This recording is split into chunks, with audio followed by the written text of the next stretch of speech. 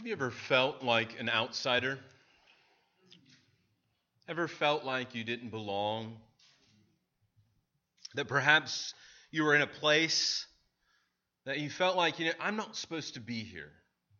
This place is strange. This place doesn't feel right. I'm not really supposed to be in this place.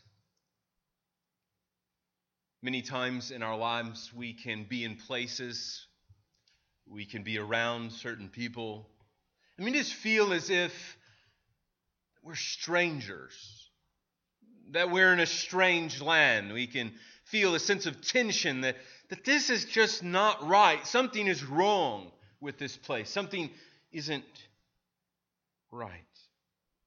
John Bunyan, in his really infamous story of Pilgrim's Progress, about Pilgrim, Christian's journey through life, as he tells us that story, one of the often tensions within the story is how Christian really just feels as if, like,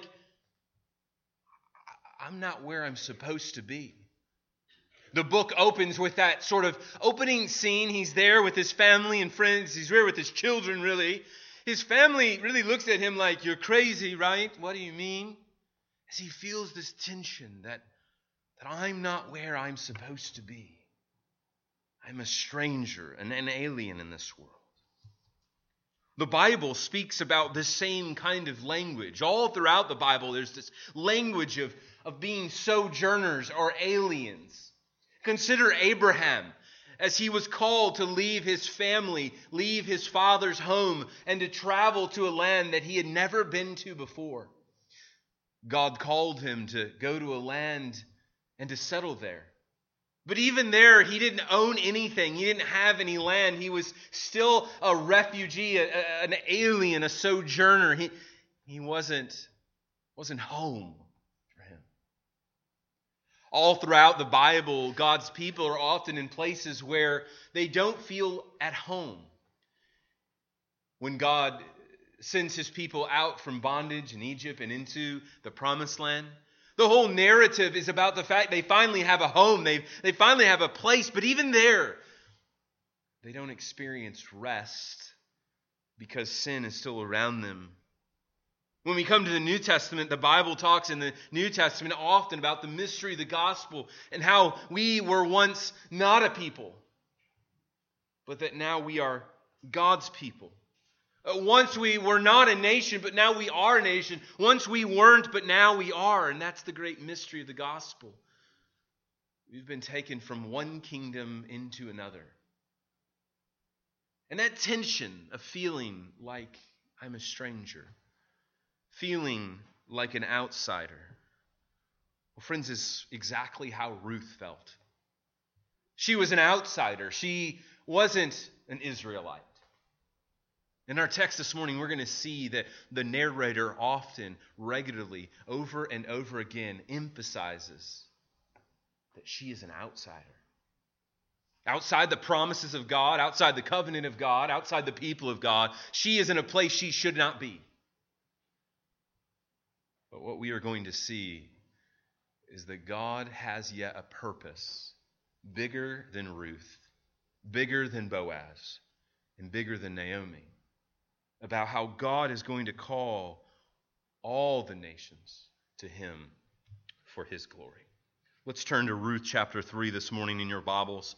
If you don't have a Bible, I just invite you to grab one that's in front of you and turn to page 223 in the Pew Bibles, those black ESV Pew Bibles. If it's a red one, ask a neighbor for help.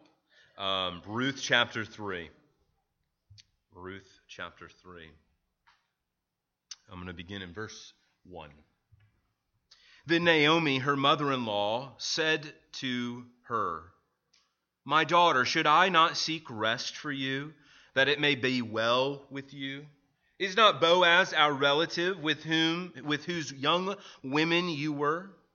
See, he is winnowing barley tonight at the threshing floor. Wash therefore and anoint yourself, and put on your cloak, and go down to the threshing floor. But do not make yourself known to the man until he has finished eating and drinking. But when he lies down, observe the place where he lies. Then go and uncover his feet and lie down, and he will tell you what to do." And Ruth replied, "All you say I will do." So she went down to the threshing floor and did just as her mother-in-law had commanded her. And when Boaz had eaten and drunk, and his heart was merry, he went to lie down at the end of the heap of grain. Then she came softly and uncovered his feet and lay down. At midnight the man was startled and turned over, and behold, a woman lay at his feet. He said, "Who are you?" She answered, "I am Ruth, your servant. Spread your wings over your servant, for you are a redeemer." And Boaz said, "May you be blessed by the Lord, my daughter. You have made this last kindness greater than the first, in that you have not gone after young men, whether poor or rich. And now, my daughter, do not fear. I will do for you all that you ask, for all my fellow townsmen know that you are a worthy woman. And now it is true that I am a redeemer. Yet there is a redeemer nearer than I. Remain tonight, and in the morning, if he will redeem you, good, let him do it. But if he will not redeem you, then, as the Lord lives, I will redeem you. Lie down until the morning." So she lay at his feet until the morning, but arose before one could recognize another. And he said, "Let it not be known that a woman came to the threshing floor." And he said, "Bring the garment you are wearing and hold it out." So she held it, and he measured out 6 measures of barley and put it on her. Then she went into the city. And when she came to her mother-in-law and said, "How did you fare, my daughter?" Then she told her all the man had done for her, saying, "These 6 measures of barley he gave to me, for he said to me, 'You must not go back empty-handed to your mother-in-law.'" She replied, "Wait, my daughter, until you learn how the matter turns out, for the man will not rest, but will settle the matter today." Over the last few weeks, we have been working our way through this beautiful story. The beauty of the narrative almost speaks for itself in crafting this beautiful story and highlighting the characters and their faithfulness to God. We have learned that Naomi, an Israelite, traveled with her husband because of a famine in Israel. They had to leave the country and go to another country. They went to Moab, a country that bordered theirs. And they went down to Moab with their 2 sons, and we learned that her 2 sons died and her husband died. Now, she had lived there some time with her daughters-in-law, Ruth, and so Ruth comes back with her. And her other daughter-in-law stays down there in Moab. Good that she does that. And Ruth comes back with Naomi. And Naomi is distraught. She's upset. They are without food, without protection, and really without hope. We understand that this culture was much different than ours. Some 4,000 maybe years ago. Very different than our culture today. In that women were not able to kind of have a job apart from another taking care of them. And so a widow in the nation of Israel, that would have been a very serious thing. It would have been very difficult for them to live. And so they're poor, they are without food, they are without shelter, and they are ultimately relying on their family to provide for them. And what we see in this story is how God is working not only through this small family, but also working through God's people. I'll wait.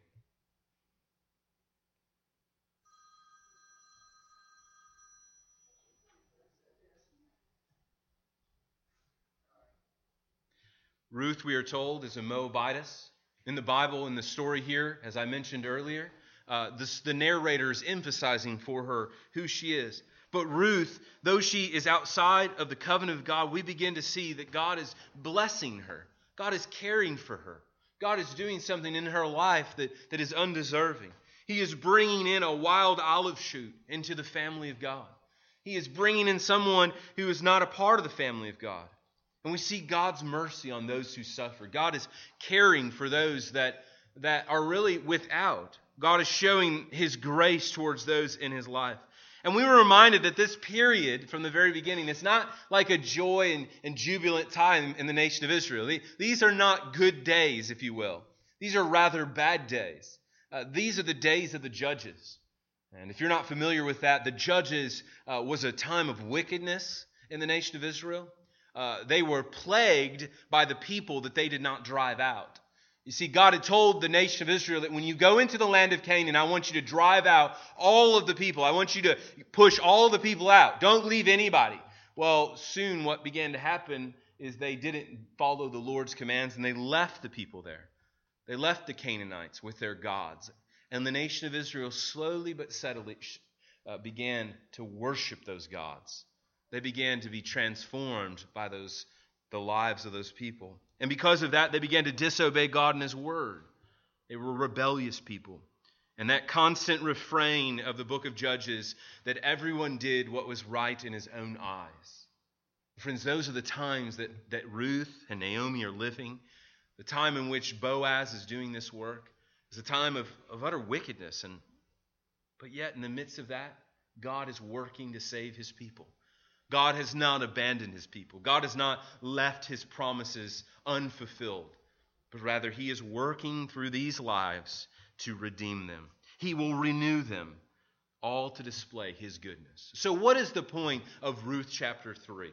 What is the point of this story that's going on in this ancient marriage proposal, if you will, this ancient marriage ceremony that we are witnessing in chapters 3 and 4? What is going on? What is the story really all about? Well, I think it's this. God will reward those who trust in Him. God will reward those who trust in Him in all aspects of their life. I think this story is teaching us how God will reward those who trust in Him. I think the characters in the story are meant to show us what life looks like when you trust in God rather than yourself. When you, rather living your own way, live God's way. What does it look like? And so this story really lays out for us, I think, 3 aspects of God's rewards.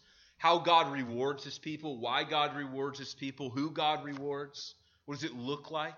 So we're going to think about God rewarding His people for their faithfulness, God rewarding you for your trust in Him.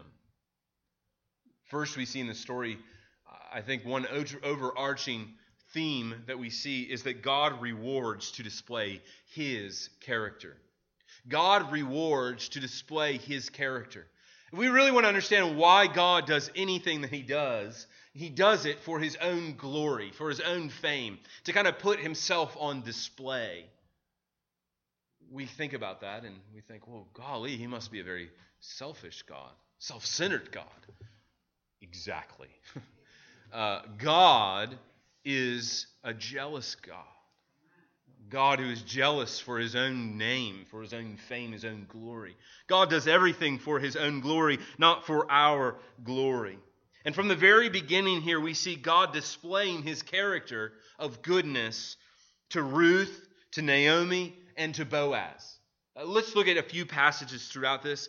Again, because this is a narrative passage, we're not going to just go verse by verse, but begin to kind of look at different angles of the story to kind of see and highlight different aspects of the story. And from the very beginning here, we see that the story is about God and His character. In verse 1, the narrator says, "Then Naomi, her mother-in-law, said to Ruth, 'My daughter, should I not seek rest for you, that it may go well with you?'" We see throughout this that the goal here is that Ruth will receive a blessing from God. We've looked at several passages where the characters of the story are repeatedly praying, "God, will you care for us? God, will you provide for us? God, will you show your goodness to us?" That constant word throughout. And we notice here in verse 1, the word rest. The word rest. Well, that's really an overarching theme in the Old Testament about how God was giving His people rest. The Sabbath day was a day of rest, right? When they went into when the people went into the land of Canaan, they were entering their rest. As New Testament people, we often talk about eternal life as our rest, right? Where we receive the reward of our rest in Christ. And so throughout this, what we see is Naomi is seeking to bless Ruth that it may be well with her, and she's caring for her. God is working to care for her. And if you just look over to chapter 2 and verse 12, we see this prayer that Boaz prays, and we see chapter 3 is really the outworking of this prayer. Chapter 2 and verse 12, the Lord repay you for what you have done, and a full reward be given you by the Lord, the God of Israel, under whose wings you have come to take refuge. We see God is working in their lives to display his character of goodness. We trust that God is the one who's doing this. Yes, the characters are making decisions. Yes, Ruth and Naomi are doing things, and Boaz is blessing. But all of this, we are to see that this is God working throughout this. And so Naomi devises this plan. Naomi comes up with this plan and says, hey, this is how we're going to do this, right? She points to Boaz, and she says, look, Boaz is a relative of ours. Now, we're going to consider in a moment kind of the backstory to this in just a minute. Before we do, I just want you to see God's goodness by blessing these people. Now, I want to say just a little word, just a note, and just kind of move on beyond this. As you read through this, I think one of the dangers that often we could do is read into the story our contemporary context, right? There's some mystery going on here that we don't know about, all right? There's no Bible verse that talks about engagements, marriage engagements in the nation of Israel. There's not a lot. You know, our natural way in our culture to be engaged, right? A man asks a wife, will you marry? And gets down on a knee, gets a ring, all that kind of stuff, right? Well, in their culture, we see that it's a little different than ours. And so we want to be careful. We don't begin to read into that prescription, this is how, God wants us to, engage in marriage ceremonies. Clearly, though, we understand this is an Israelite thing, not a Moabite thing. And the reason we know that because Naomi is the one who's giving Ruth the instructions. And so this is something that the nation of Israel done. We're not really quite sure where they started, but it's a cultural thing. And one thing I would want to say is that we don't want to see anything inappropriate here. Anything sexual or inappropriate. Because throughout the story, notice that the narrator is calling them noble and worthy people. And if they were doing anything wrong here, the narrator would point it out. And so we don't want to read anything into that. We don't want to, misunderstand what's happening there. That all that they are doing is honorable and praiseworthy. Okay? While there is mystery in that, we're not sure why it was like that, why she was instructed to go down and uncover his feet and what it meant to lay at his feet and all these kind of details of the narrative. We don't know. So we just trust the Lord in that. But we see that throughout this passage that it is God's nature to reward. That it is his very nature. And when we think about God's goodness, right? So for example, look with me here. Down here, may you be blessed by the Lord, verse 10, my daughter. You have made this last kindness greater than the first, in that you have not gone after young men, whether poor or rich. That word kindness, there's that word that we've seen, the goodness, right? And so Ruth's kindness is a reflection of God's kindness in this story. And so God's goodness, what does that mean? It means God's mercy, his grace, and his patience. God's mercy is God's kindness towards those who are undeserving, God's kindness towards those in misery and distress. God's grace is receiving something which we don't deserve. But then also God's patience. God is a patient God. All of that is about God's goodness. So in 2 Corinthians 1:3, Paul speaks of the fact that God comforts us in our afflictions. In chapter 3, we see God comforting these people, God working out in their lives. And I just wonder this morning as you think, do you appreciate God's kindness towards you? Do you appreciate the kindness God has demonstrated towards you? Lloyd Jones once wrote, even when men and women have forgotten him and have lost their knowledge of him, God continues to be good to them in many ways. How has God been kind to you in your life? How can you reflect on the kindness of God in your life this morning? Maybe just spend this afternoon a few minutes just reflecting how God has been kind towards you, how he's demonstrated mercy towards you. The greatest way that God shows mercy to us is in Christ, right? Through Jesus Christ, he has given us his Son that he might redeem us for his glory. And so God rewards to display his character. A second aspect that we see here in this passage in chapter 3 is that God rewards those who are undeserving. Look with me at verse 9. As Ruth goes to Boaz and requests to be married, that's really generally what she's doing. She's asking Boaz to redeem her. Will you redeem me? Will you purchase me? Will you save me?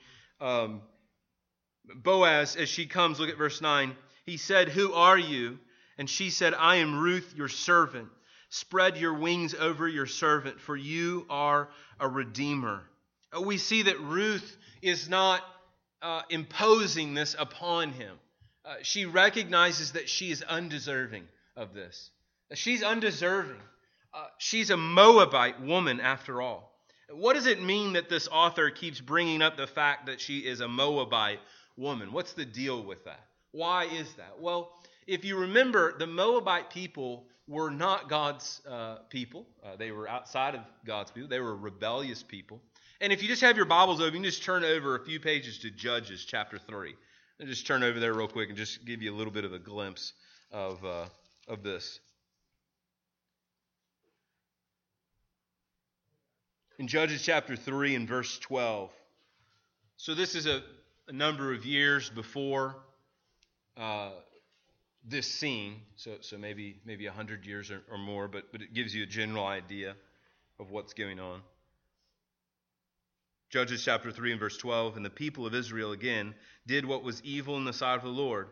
And the Lord strengthened Eglon, the king of Moab, against Israel, because they had done what was evil in the sight of the Lord. He gathered to himself the Ammonites and the Amalekites and went and defeated Israel, and they took possession of the city of palms. And the people of Israel served Eglon, the king of Moab, 18 years." Now, why do we point to that? It's an illustration of the fact that they were constant at war with the Moabite people. They were a despised people.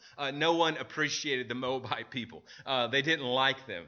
They were constant rebellious, and they constantly were causing problems for the nation of Israel. And so when the author of Ruth is emphasizing that she is a Moabite woman in the midst of this time, he is emphasizing the fact that she is outside the covenant of promise. She is outside of God's covenant promises. But God is bringing in even a people that are not his own. God is bringing in the Moabite people as a display of what he will do. And so she doesn't take for granted that Boaz will demonstrate. She recognizes that she is not entitled to that she is undeserving. And the truth then of this passage becomes clear that we cannot earn God's kindness. God's kindness is not something that can be bought.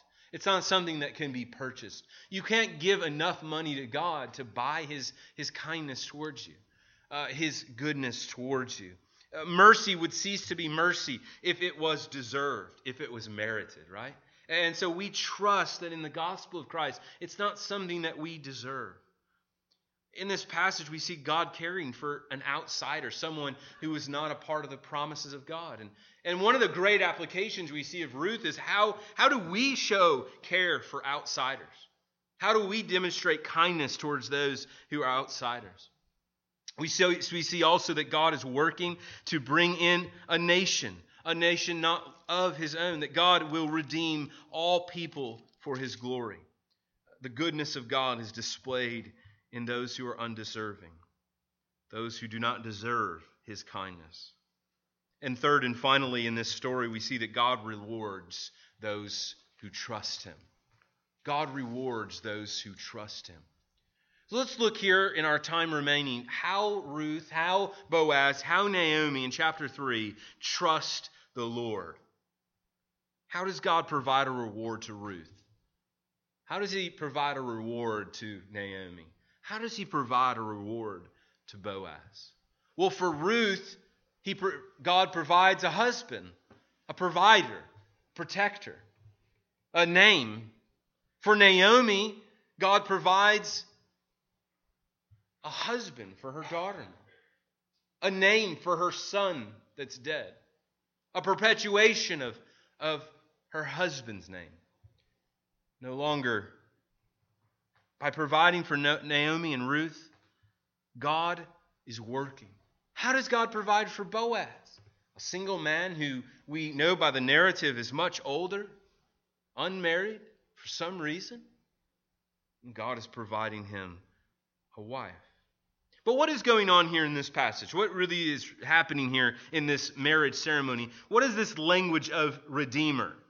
Well, what we see happening here is really a melding together of two things in the Old Testament.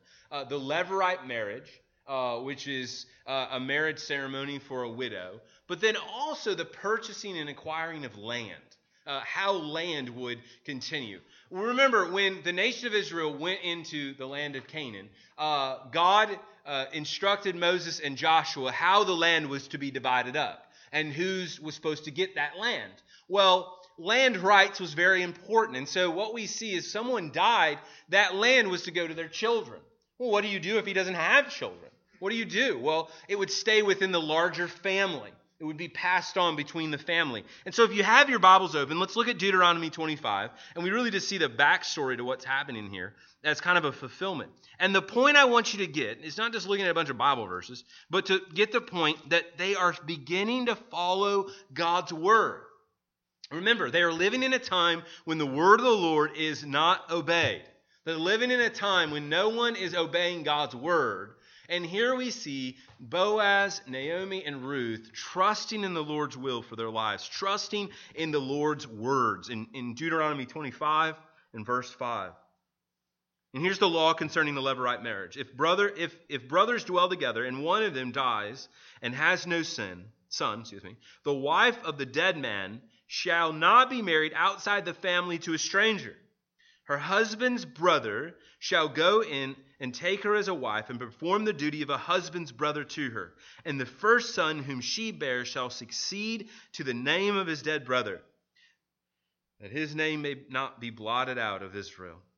And if the man does not wish to take his brother's wife, then his brother's wife shall go up to the gate to the elders and say, my brother's husband refuses to perpetuate his brother's name in Israel. He will not perform the duty of a husband's brother to many. Then the elders of his city shall call him and speak to him. And if he persists, saying, I do not wish to take her, then his brother's wife shall go up to him in the presence of the elders and pull his sandal off his feet and spit in his face, and shall answer and say, so shall it be done to the man who does not build up his brother's house. And the name of his house shall be called in Israel, the house of him who had his sandals pulled off. So we see in this passage that it was disgrace not to fulfill this Levirate marriage. That the brother who said, I don't want to do this, was disgraced. But what we see in this is that God is providing for the unprotected. God is providing protection to these widows. He's providing care for them in that. But we see also in this story not only a Levirate marriage, but also the land possession acquisition. So not only the carrying on of the name of Mahlon, but also the carrying on of the land. Who's going to take care of the land that Elimelech owned, that was his? And so we see kind of the twofold thing happening here, and that Ruth appeals to her Redeemer, appeals to Boaz, as one who is a redeemer, who can redeem the land, and who also can marry her. So you see kind of the twofold aspect here. And so what is this displaying again? It is displaying God's reward to those who trust in him. Naomi and Ruth are trusting, in the Lord's plan, in God's purposes, in his word. By trusting in the Lord, Ruth was obeying her mother. She didn't say, Naomi, forget your plan. That's silly. That dude's old. I don't want to do that. I want to go find another man that's young like I am. I don't know about Boaz. I don't know about him. No, she follows her mother. She's trusting in there. And we even see here later on that Boaz points out this whole thing. Look with me at verse 10. Verse 10 again, may you be blessed by the Lord, my daughter. You have made this last kindness greater than the first, in that you have not gone after young men, whether poor or rich. And so Boaz was much older. He wasn't particularly, wealthy, although he wasn't poor. But yet she here is trusting the Lord. She's trusting the kindness of God, the goodness of God. Repeatedly in the Old Testament and in the New, we are told that those who trust in the Lord will be rewarded. So, for example, in 1 Samuel chapter 26, the Lord rewards every man for his righteousness and his faithfulness. Or in Hebrews 11:6, and without faith it is impossible to please God. For whoever would draw near to God must believe that he exists and that he rewards those who seek him. God is one who rewards those who trust in him, those who trust in his word. Now, one of the areas that can be difficult when we begin to think about God's reward, that can be problematic, and we've seen abuses of that where you begin to apply it in a formulaic way. If I do this, then I will get that. You perhaps have heard that kind of prosperity theology, where if you will just trust God, everything will be okay. If you just believe, then you'll never have problems. Right? Now, we clearly understand that even in this story, there are problems, there's tension, there's difficulty, right? And so it's not just trusting God and everything's going to be fine, but trusting God knowing that he will take care of everything. Just trusting the Lord, that he is good, leaning on his goodness and his grace. And so the Bible doesn't go to a lot of specifics on what the reward you receive, right? Rewards vary. They might be health. It might be recovery from sickness. It might be financial blessing. But it also might be spiritual blessings, growth in spiritual ways, encouragement. It may be God blessing you with a spouse. It may be blessing you with children. God blesses in many ways. God rewards in many ways. And so I don't want to point to specific things, but generally look at the character of God and how he does that. So just a few passages that I've sort of cobbled together that help paint this picture, how God rewards. In Psalm 19, verse 11, David says, "Moreover, by them is your servant warned," that is in the commandments. In keeping them, in keeping his word, there is great reward. So one of the ways God blesses, one of the ways God rewards is by giving wisdom through his word.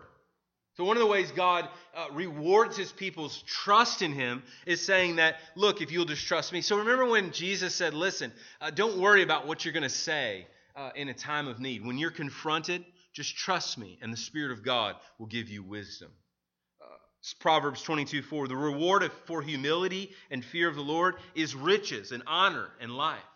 And so those who trust in the Lord receive riches and honor and life. Those are just three general ways that God does that, right? It doesn't mean you're going to be a millionaire, right? It just means that God is going to provide for you. That God is going to give you all that you need. And many of you, I know I've heard your stories about how you were in times of desperation, times of poverty, and how in those times God met your needs all throughout that time. Yeah, you didn't have filet mignon every night, but you were fed. And God provided for you. And you just kept trusting in God's goodness, that his character in that. Jesus in the Sermon on the Mount, which if you were just to consider how often he talks about rewards in the Sermon on the Mount, it is really a theme that stretches throughout it. But in Matthew 5:12, rejoice and be glad, for your reward is great in heaven, for so they persecuted the prophets who were before you. That is, if you're trusting God in the midst of persecution, God will reward you. In this context, he's talking about eternal life. And that's what we really understand is to be the great reward, right? We understand that all of the rewards of life, however great they may be, they pale in comparison to the great reward of eternal life. As Paul says in Colossians 3:24, whatever you do, work heartily as for the Lord and not men, knowing that from the Lord you will receive the inheritance as your reward. You are serving the Lord. And so our inheritance, our rest in eternity is the great reward that we have. Jesus even speaks about a loss of reward, a losing of reward. Not a loss, I don't believe, of eternal life, but a loss of reward in heaven, that there's some sort of rewards that we gain in heaven. And the Bible is rather silent on the specifics of what those are, but nonetheless, we understand there's a loss.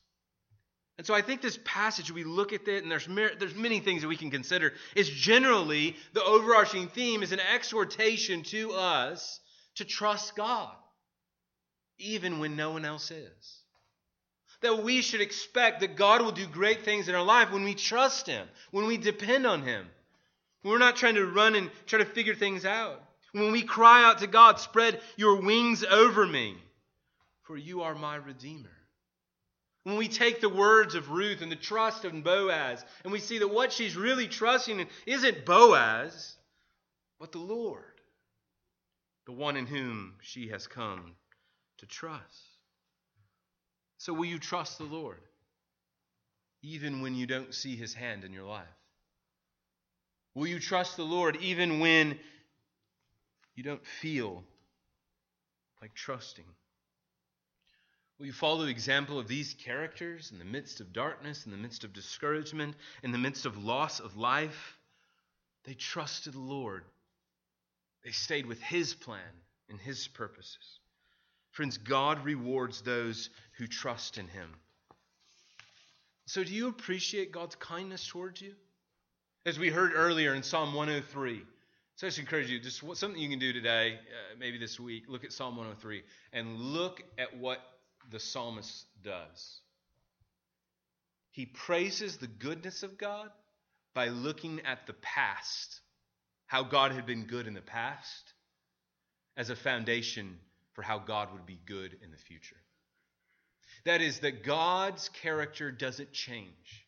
That if God has been good to you in the past, he will continue to be good to you and into the future. So do you appreciate God's kindness? Do you recognize the goodness he has given you in life?